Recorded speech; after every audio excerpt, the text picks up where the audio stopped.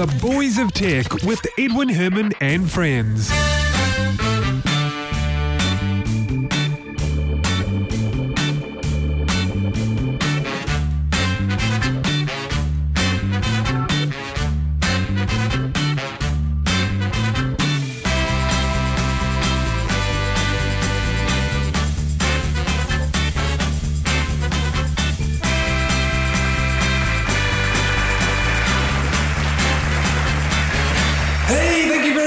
Welcome to the show. This is the Boys of Tech, episode number 300. It's the big one for the week commencing 20th of October 2014. There are three of us in the studio. My name is Edwin Herman. I'd like to first of all welcome Ben Sonko. Thanks, Ed. It's good to be back.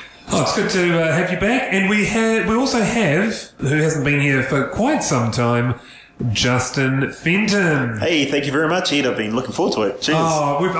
It's been a long time in the planning. We're finally here. We've done 300 episodes across almost 6 years, I think. 6 years. January 2009, so coming up 6 years. Awesome. So it's been a long time. A long journey. Yeah, that's the words. It's been a long journey. So, look, there's three of us here in the studio, and it's unusual because usually we're doing it over Skype, so this will be a great episode. Ben and Justin, I thought we'd start with this guy who has apparently been diagnosed with internet addiction, and I think it's caused, or at least in part, by the fact that he wears Google Glass 18 hours a day. What an idiot. Yeah. I mean, just what an idiot. Like, why? First of all, the thing is that some people aren't even sure whether internet addiction exists. Like, is it an actual thing? Well, they still argue about a lot of those addictions, don't they? Like, sex addiction or food addiction, or, is it actually a real addiction, or is it just a lack of control, and is that lack of control evidence of an addiction? Or when it comes to mental health, it's pretty hard to define. Well, I think alcoholism wasn't. A lot of people sort of treated that skeptically. Back in the day. That's actually a physical addiction, though, and one of the dangerous things apparently is if you go from drinking a lot to not drinking anything at all, your body can go into shock and you can die. Right. So that's a very physical thing. I think if you look at this case in particular, and if you're reading the article, what came through was that he had submitted himself for alcohol addiction initially, and it was only when they took away the electronic devices that he started to display other problems. And it's from that they identified that perhaps it might have also been an addiction to using his devices. In this case here, it just happened to be the Google Glass. But it could, we see this with people every day. How often do you see people walking down the street always on their phones? Sitting on a bus, they're on their devices, their tablets, whatever. Totally. At home, the amount of times I've seen people in their own homes sitting on a couch watching TV. And there's also terms defined for people who are multitasking, whether they're stacking. I think that's one of the terms, where they're watching TV and out of the corner of their eye, they're doing something else with their device, or they're concentrating on one only and then they switch back to the other. But the fact is that, we're talking about a internet addiction here, but it could also very easily just be someone who's addicted to using their device.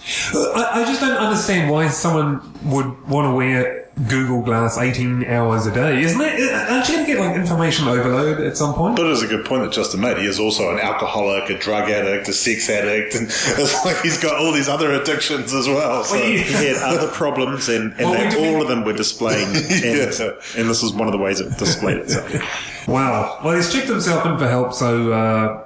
He's a 31-year-old Navy serviceman, I think. Is that right? Yeah, you wonder what he's seen. Maybe he's seen something that's led him to this. Right. And he's hiding from something or running from something. That's actually a really good question. Considering what US servicemen had to go through, this could actually be post-traumatic stress disorder for all we know. Yeah, I know. Right? Let's do a diagnosis over the podcast. Yeah, so he needs to get a CRT monitor, because he won't be able to watch that for 18 hours a day. And, not without getting a tan. I like that. Well, I think he also could get a life. That would probably help, yeah. Oh, yeah, one of those might be helpful for him. Cool. I think we've diagnosed it. I think we've, yeah. I wonder if he's been recording the 18 hours a day that he spends. Because they've got a camera in there, haven't they? That's one of the features. But they can only record, is it 2 or 3 hours, I think? Wouldn't it upload to the cloud? Oh, yeah, an upload, I guess. So maybe he's using up the whole cloud, and that's why they stopped him. No, storage in the cloud's pretty cheap. It's unlimited, eh? It's totally unlimited. It is pretty cheap. It's a cent a gigabyte. Yeah, it's pretty cheap.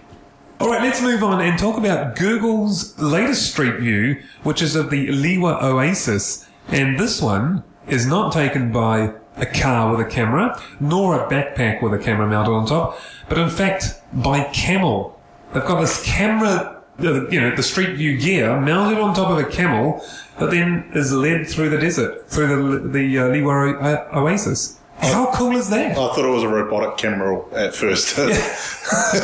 You're sceptical. You're the one with the tinfoil hat, aren't you? Was that Justin? That's Justin. No, that's how I've got the tinfoil. Oh, you got the... Well, I've got a tinfoil bodysuit. Yeah, that might be better. Do you know, when I looked at this image the first time, that what it evoked from me was Star Wars. I mean, that to me looked like... Oh, yeah, those things. What are they called? The sand people. Yeah. What are those creatures called? Javas. Yeah. Jawas, that's the image. Jawas, yeah. is that right? But to me, it's an image of Tatooine with the C-3PO walking through the desert, clearly taking Street View. I don't know if you saw it a few years ago, but in London there was a phone box that you could go into on Street View, and it was the TARDIS from Doctor Who. Is that right? Yeah, and you could actually go around the TARDIS in like Street View. Yeah, it's probably still available. It was pretty cool. So, Google Street View for the desert. Who would have thought, eh? I think this is a world first, actually.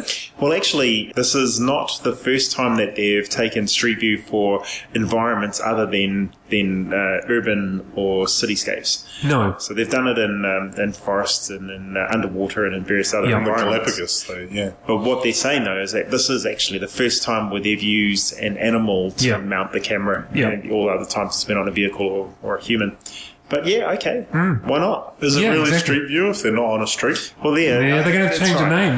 Yeah, Oasis View. Yeah. Environment View. Right? Yeah, World View. I'd like to see a view of Detroit. That'd be really interesting. Yeah, they don't have too many streets left, do they? All right. Also, Apple have announced OS X Yosemite. I've been playing around with the beta for a little while, and it's finally available today. It's free as well, which is nice. For Mac hardware, of course. It's not, licensed to go on Mac hardware. But I'm not charging for it. There's not really a lot to say about it. We've sort of covered some of it, earlier. But I just wanted to mention that, hey, it's out now. The one thing I do like is they finally, and I was wondering whether we're going to do this, they finally unified the window control buttons in the top left corner. So you've got your close, your minimize, and your full screen. Whereas before you used to have close, minimize, maximize, and then full screen was on the top right, which kind of made no sense because it was on the other side of the... Oh, that's awesome. Do you know what I find really interesting? iOS and OS X are starting to inch closer together. And what I find really interesting is that now with Windows 10 about to be released at pretty much about the same time, could we see a convergence between OS X and Windows 10? Well, OS X and Windows 10, you had me there. Justin's looking at me across the table. I know, but I am being serious. Windows 10 is in beta right now. Microsoft Windows 10. So, there you go. OS 10 and Windows 10. You know what? Look, you may laugh, and I know you said that tongue-in-cheek, but years ago, when OS 10 first came out, so we're talking, 99, I think? Around that time? 2000? OS 10. Was that when OS 10 when it was called Next? No. Well, they bought that, but that was back in 97. Right. So when Jobs came back, but I think when OS 10 was released back in 2000, in 99ish, around there, and it was for the first time for the Mac, it was on a BSD base. Mm-hmm. I predicted quite wrongly. I predicted that Microsoft would do the same thing, that they would move their Windows platform to a BSD sort of sublayer. On top of a BSD sublayer. And then we'd soon get machines that could run both Windows and Mac on the same, that was completely way out. Well, it never happened. We had the PowerPC back in the day, which was a dual booting, switchable, computer, wasn't it? Did it have two CPUs in it? Yeah, you're talking about the Power Macs that had a PowerPC chip and a Intel. and a And you could actually Intel, run them both together at the same they had time. a separate logic board. Yeah. Okay. Yeah. But isn't OS X running on an Intel architecture right now? Yeah, absolutely. It's been Intel for years. Right. Yeah. And Windows For a number did of years. change like DOS, so that DOS isn't really. I don't know what the official underlying layer is now, but it's not really DOS. No, it's been that. I think since in the NT series, it hasn't been. Wow. But yeah, you're right. Earlier on, it was DOS was an. Windows was a DOS application. Yeah. But that's way back. But anyway, so there you go. OS X Yosemite. It's out now. If you're a Mac user, you got some Mac hardware. So you what's can your go and favourite upgrade. parts there, Ed? Like, given that you've played the beta. A lot of it's cosmetic. That's the point. When you say it's mostly cosmetic, I think that's what they're really talking about in terms of inching closer together with regard specifically to the fundamental changes in, what was it, iOS In iOS 7, yeah. They brought that sort of look and feel to the OS. But, Apple have always said that they're never going to bring those two operating systems together, and I think that's the right choice. They shouldn't do. No, I mean, they're to serve two fundamentally different Well, I platforms. think Exactly. Microsoft's proved that that's a terrible Yeah, idea. exactly. I was just going to say that Microsoft made that very mistake, and I think I don't agree with that. I mean, I've been using Windows 8 for some time now, and you're one of these. in the You right like Metro, context- don't you? You like Metro. I like Metro in the context of when it's used, and if it's used on mobile devices or like a tablet, then that's the right context for it because it's used for a touchscreen device. Yeah. But when you're using it as a PC, then it's different. But then if you've been using it long enough, you know the shortcuts, and that goes for any operating system, and then it becomes easy to use. It's just a little bit of training because it's slightly different. Yeah, but the fact that they've brought back the start menu, doesn't that tell you that people wanted that? So It they put tells me people didn't know how to adapt to the start screen. I mean, I don't use No, the start. that's I don't not use the start fair. menu at all. I don't use it at all. But a lot Even of when they people brought it do. back. And just because we choose to use it doesn't mean that we haven't adapted. It just means we don't like that. Why should we have to go through 5 clicks to do something instead of 2? You don't have to go through 5 clicks. Yeah, That's the thing. You bring up the chance menu, or you just go Yeah, down to look, the bottom I don't corner know, and boom, away you go. But this is a discussion about iOS and OS X. Justin doesn't want to lose his argument, no, so he's but going to move us on. The point that I was trying to make a little earlier, though, is that with regard to the cosmetic changes, that's really what it's all about. There's a name, and I forget what it is. I wish I knew what it was, but a friend of mine told me about it a little while ago, for the type of icons and iconography that they're using in iOS 7 Yep. and in Metro, and that's starting to be adapted in Android is specifically around that type of look and feel. So bringing that into OS X, into a full desktop operating system, that's clearly a shift in the psychology of users and the user interaction and how the users interact with the PCs. And that's, I think, what they're really talking about here. Anyway, let's talk about some battery technology. Now, we've been saying for a while that battery technology is lacking. We really don't get the range out of electric vehicles that we really need. We don't get the length, the duration on smartphones and smartwatches, having to charge them every day. It's just ridiculous. I mean, but remember back in the days, guys, are these dumb phones. I'm just holding one up here. Yeah. They last, 10, if you're lucky, you got one that lasted 2 weeks on standby, but 10 days was fairly standard. And now we sort of gone backwards in that respect. I think on the whole we've gone forwards, but in the battery part of things we've gone backwards. So No, that's not fair to say that, because the dumb phones that you were holding up are fundamentally different again to the smartphones that we're using today.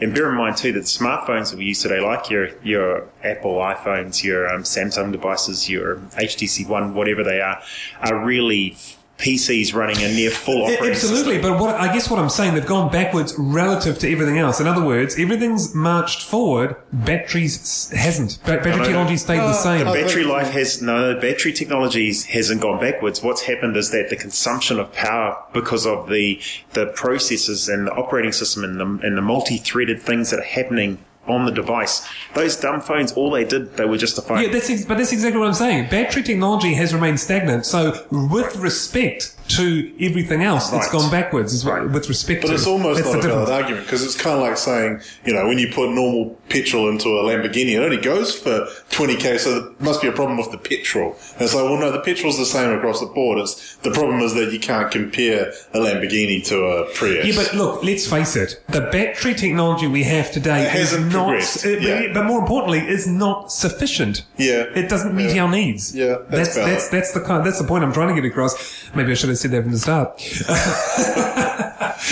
But here's some good news. Researchers have apparently developed a new lithium-ion battery that has a lifespan. Now, this is not... Don't confuse this with standby time, but it has a lifespan of, they reckon, over 20 years and charges within minutes. You can get a 70% charge within something like 2 or 3 minutes. Minutes. Which is... really impressive. That's groundbreaking compared to what we have today. And, these days they only last a couple of years before you have to, throw them out. Most of the batteries that do charge that quickly don't last very long at all. Yeah, it's usually one or the other. Yeah, exactly. See, we've been talking about fundamental changes in battery technology for many years. And I think it was maybe 2011 when lithium-ion batteries, or a new technology for lithium-ion, allowed us to even give a warranty for a laptop battery, for example, that lasted 3 years. So up until then, the warranty for the device might have been 3 years, but for the battery, it was always only for 1 year. Oh, I see. Yeah. So now that's changed now, and they've got new technology called long life batteries. Well, it's not new; it's been around for 3 years now, which meant that the battery itself could last as long as the device. And that meant, and what they mean by lasting 3 years is that you could have a 70 to 100% charge each full charge cycle for at least 3 years before it would drop off dramatically and become useless. Oh, we've all had those laptops where you can't unplug them because there's no battery left in them. Some of us inherit laptops like that. Yeah, I've got two at home, actually. Two sitting at home just like that. Yeah. But now, what we're seeing here is fantastic. This is a battery with a lifespan of 20 years. That's what they say. They expect it to be 20 years before it starts to, drop off. I wonder if it'll hold the charge, not while it's not in use, better as well. No, that's what they mean. Yeah. If it's got a lifespan of 20 years, it'll hold a full charge for that period of time before it drops off. Well, no. Ben's talking about per cycle, aren't you, Ben? Yeah, so if you charge it and then put it away in a drawer and then you go back to it in 2 years' time, will it have, a relatively full charge? Most batteries would have dissipated by that time. I think it would have dissipated, but what it means... But I wonder if, because it lasts so long, maybe that addresses that problem as well. Maybe they're related. Ben's speculating perhaps we'll see some other, improvements other like benefits. that. Yeah, other benefits, which would be neat. And, this sort of technology, once we get that into, smartwatches, smartphones and so on, they're going to be so much more useful. Yeah, especially with a quick charge. For watches and even maybe phones, I think we need biometric charging, either through getting through the body rhythms or through movement. Yeah. That's when I think we'll see major changes in that regard. But it's the vehicles, though. You read the very last thing on this article in particular, and they're talking about having the capability to quickly and fast charge a car. And I never even thought about that. The electric vehicles to date, how long do they take to charge? And if we're talking about taking 2 minutes to charge to 70% capacity, just imagine that. You could literally drive in, plug in, unplug, and drive out. That's quicker than getting petrol at a petrol station, isn't it? Well... Or about the same. That's right. It's comparable now. Yeah, and as you mentioned, Justin, this battery technology is, in fact, I think, earmarked for vehicles, as you said, so... And it's not to forget, too, the environmental impact on these as well. Because if you've got a battery now that lasts for 20 years instead of a battery that only lasts for 1 year, and lithium-ion is, what is it, a hazardous material? Are there hazardous materials in them, and do they have to be disposed of in a particular way? So will they cut costs that way? If you can cut costs in any format, in any way at all, then the price of the devices should come down. Yeah. And the source material seems cheaper and safer as well. Oh, that's right. Titanium dioxide. So what are they saying? Something like it can support up to 10,000 cycles, whereas most batteries these days are around the 500 to 1,000 if you're lucky. Yeah. So all round looks pretty good. I don't know what the what the trade-off is. There doesn't seem to be one as far as I've read. It seems to be all positive. Yeah. Oh. Well done, Justin. Thank you very much. Bitcoin. Now, this is an interesting story. We covered this a while ago on this very podcast. It was all over the news at the time. A guy by the name of Dorian Nakamoto a while ago was apparently outed as the inventor of Bitcoin. But he's been saying vehemently, no, it's not me. I didn't invent this. But for some reason, he's been, people think he is it. I mean, well, since he's been tarred with that name. Well, I shouldn't say tarred, but he's been given that credit incorrectly. But has he created something else, or why? Has he created the algorithm that then led Bitcoin to be possible, or is there a relationship between the two? I forget how it all started, but according to him, he never even heard of Bitcoin. Until this thing came up. So the latest is that he's now going to sue the magazine that made these allegations. The thing is, doesn't it seem a bit odd that it's sort of backwards? I mean, someone's crediting him with something which is not right, and he's having a hard time trying to disassociate with Bitcoin it. has a very negative connotation with, as being a black market currency and a black market, an alternate currency, right? Yeah. And I think that's probably say you were credited with creating the BitTorrent protocol, which is a fantastic protocol. What it does is amazing, but it has such negative connotations that might be taken as a negative thing. Yeah, okay. So I never thought of it like that actually, but I think you're right. That's probably why he wants to, clear his name, if you like, for lack of a better term.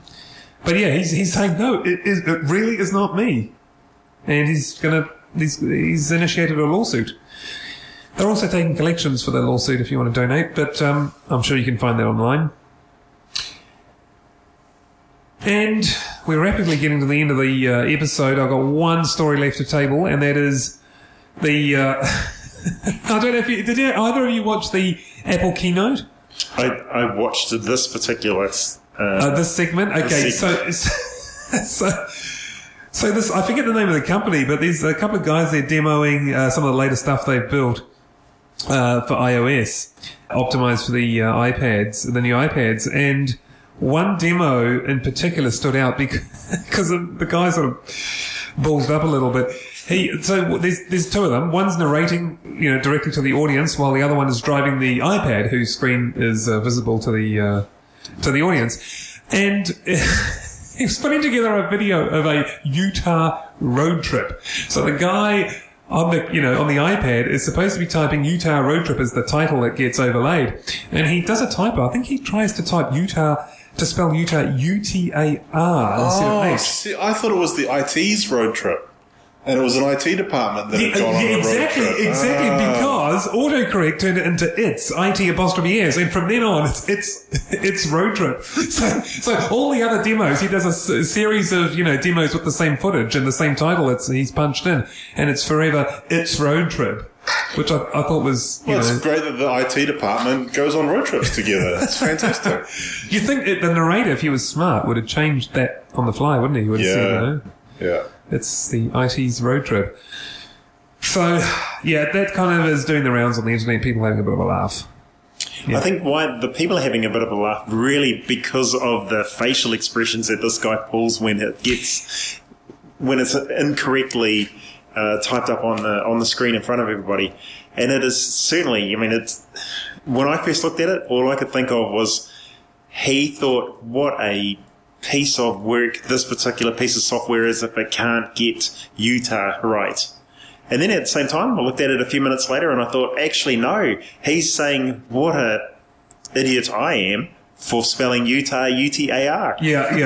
He can say, and I think from the way I see it too, he kind of throws his hands up a little bit like, okay, I give up. Well, whatever. It's now, it's road trip instead of Utah road trip. And it's unavoidable because it just keeps coming up. Exactly. Yeah, you see the success. We'll post a link to the video on our show notes. What I like best is that despite the fact it clearly says it's road trip, his partner there keeps talking about the Utah road trip. Yeah, Utah. Someone should put their hand up. Excuse me, what's the it's road trip? And is that, Oh, yeah, the reaction is priceless. You have to watch it. So check the video out on our website under episode 300. The link's there in the show notes. And you know what? We've just completed our 300th episode, which is a milestone for us. Yeah, 300. We've covered a whole bunch of stories. In fact, I'll tell you what, I'll give you some stats. Over the episodes, we have covered 172 hours of audio. If you play the 300 episodes back to back, you get 172 hours. We have covered And if someone does that, please write in and let us know how it was. Like, how was that 7-day experience? Maybe the guy with internet addiction could do that. Binge listening, binge podcasting. Yeah, addiction to podcasting. We have covered 1,782 topics. That's a lot of topics. Do you know, if you disregard this particular episode and only counted the last 299, that comes to 1,776 topics covered. 1776 was the year the US declared independence. Thank you. You can borrow my tinfoil bodysuit anytime you want. What about the 172 hours? What does that signify? 127 hours, which was the guy who had the boulder fall on his arm. Do you know what? That was that movie, 127 hours. Oh, is that what it's called? Well, yeah. There is a website, and it lists all the numbers from 1 to, I don't know how far it goes, but it goes a long way, and each number has something special about it. Like 2 is the smallest prime, and it's the only even prime. 3 is I can't remember. 4 is the first square root of a number other than 1 or something like that. Sorry, square, not square root, and so on. And every number pretty much has something unique about it. Really? Yeah. It's significant. So you don't know how high it goes? No, it just goes up a lot. I mean, a lot being 50 or a lot being a million? I don't know, 3 digits, I think, maybe more. Oh. Maybe 3 or 4 digits, something like that. So every number is special in its own way. Wow. I can see your enthused. So that's it. That is episode 300 pretty much wrapped up. And Justin, I can't believe you're actually here, because so many times we try to get you in the studio or on Skype and there is no Justin. Oh, it's difficult to come along. It's the thing. Well, we got you here now. You know what we should do? While he's here, we should do episode 301 and 302. I was just thinking, maybe if we paid him in Bitcoin, he'd come more often. Would you accept that? Would you accept that, Justin? There's nothing wrong with Bitcoin. It's just an alternate currency. That's all it is. I don't think I don't have any problem with them. But personally, I think there's no real need for an alternate currency if we've already got a government fiat currency that's in play, and we currently have that. All we need to do is have a government that's willing to use that currency in the right way. Having an alternate currency is just trying to make up for a lacking in the society that already exists. And they're currently, like in the US, they have a fiat currency. It's the US dollar. All they need is for the government to say, right, we've got all of these things that we need to do to fix our society. Let's spend the money, let's create the money, spend it into existence and do it. So Bitcoin isn't needed, is what you're saying, right? But what about if you don't think your government is fair?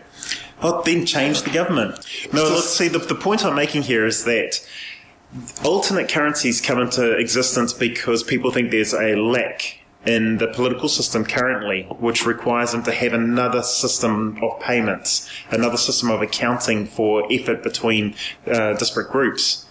And we already have a currency system that we could use if we could just get people to use it properly. But there could also be control issues. Like if you're in a controlled area that you're not allowed to use the standard banking regulations or the banking systems that exist in that country, or you're interacting with a country that your country doesn't share political borders with, then maybe you do need an alternative currency that doesn't have those political ties. Oh, absolutely. That's actually a really, really good point. I mean, it's the only it's the only major currency that doesn't have any political ties. Yeah, there can't be any politics behind it other than how a country chooses to interact with it. But see, that comes back to a very important point then, and the point that I was making is that we have a fiat currency.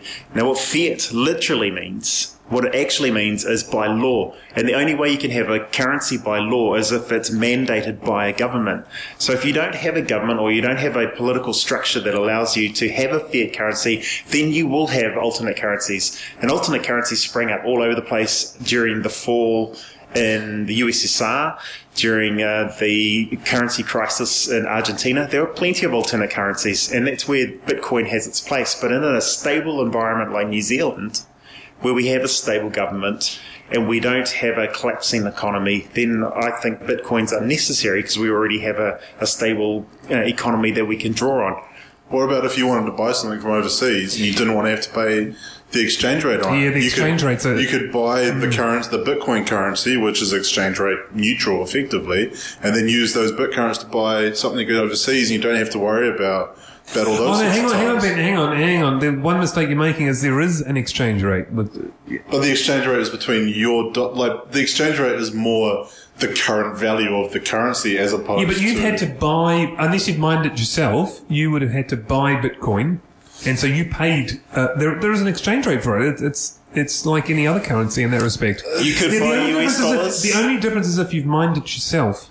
And all you've tied up is some CPU cycles of your own computer. But it's almost as if you've bought gold or something, as opposed to buying a currency from a country that imposes, certain taxes to currency trading. Or I think there's no difference apart from the fact that with Bitcoin you would have bought it. I assume from your example, you would have bought it earlier on as opposed to doing a credit card transaction over the internet where you're effectively buying that currency at the time you make your purchase. Mm. But other than that, there's still I could have paid $10 for a Bitcoin currency today, and in a year's time I might be paying $20.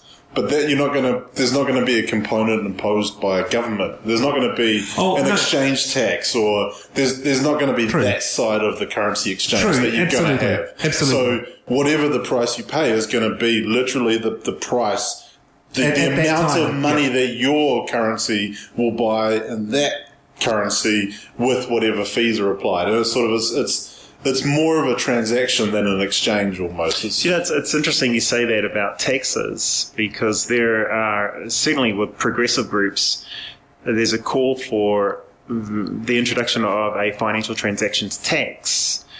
And there's a Robin Hood tax. Actually, if you have a look at YouTube, there's a great little video about Robin Hood tax that stars Bill Nye.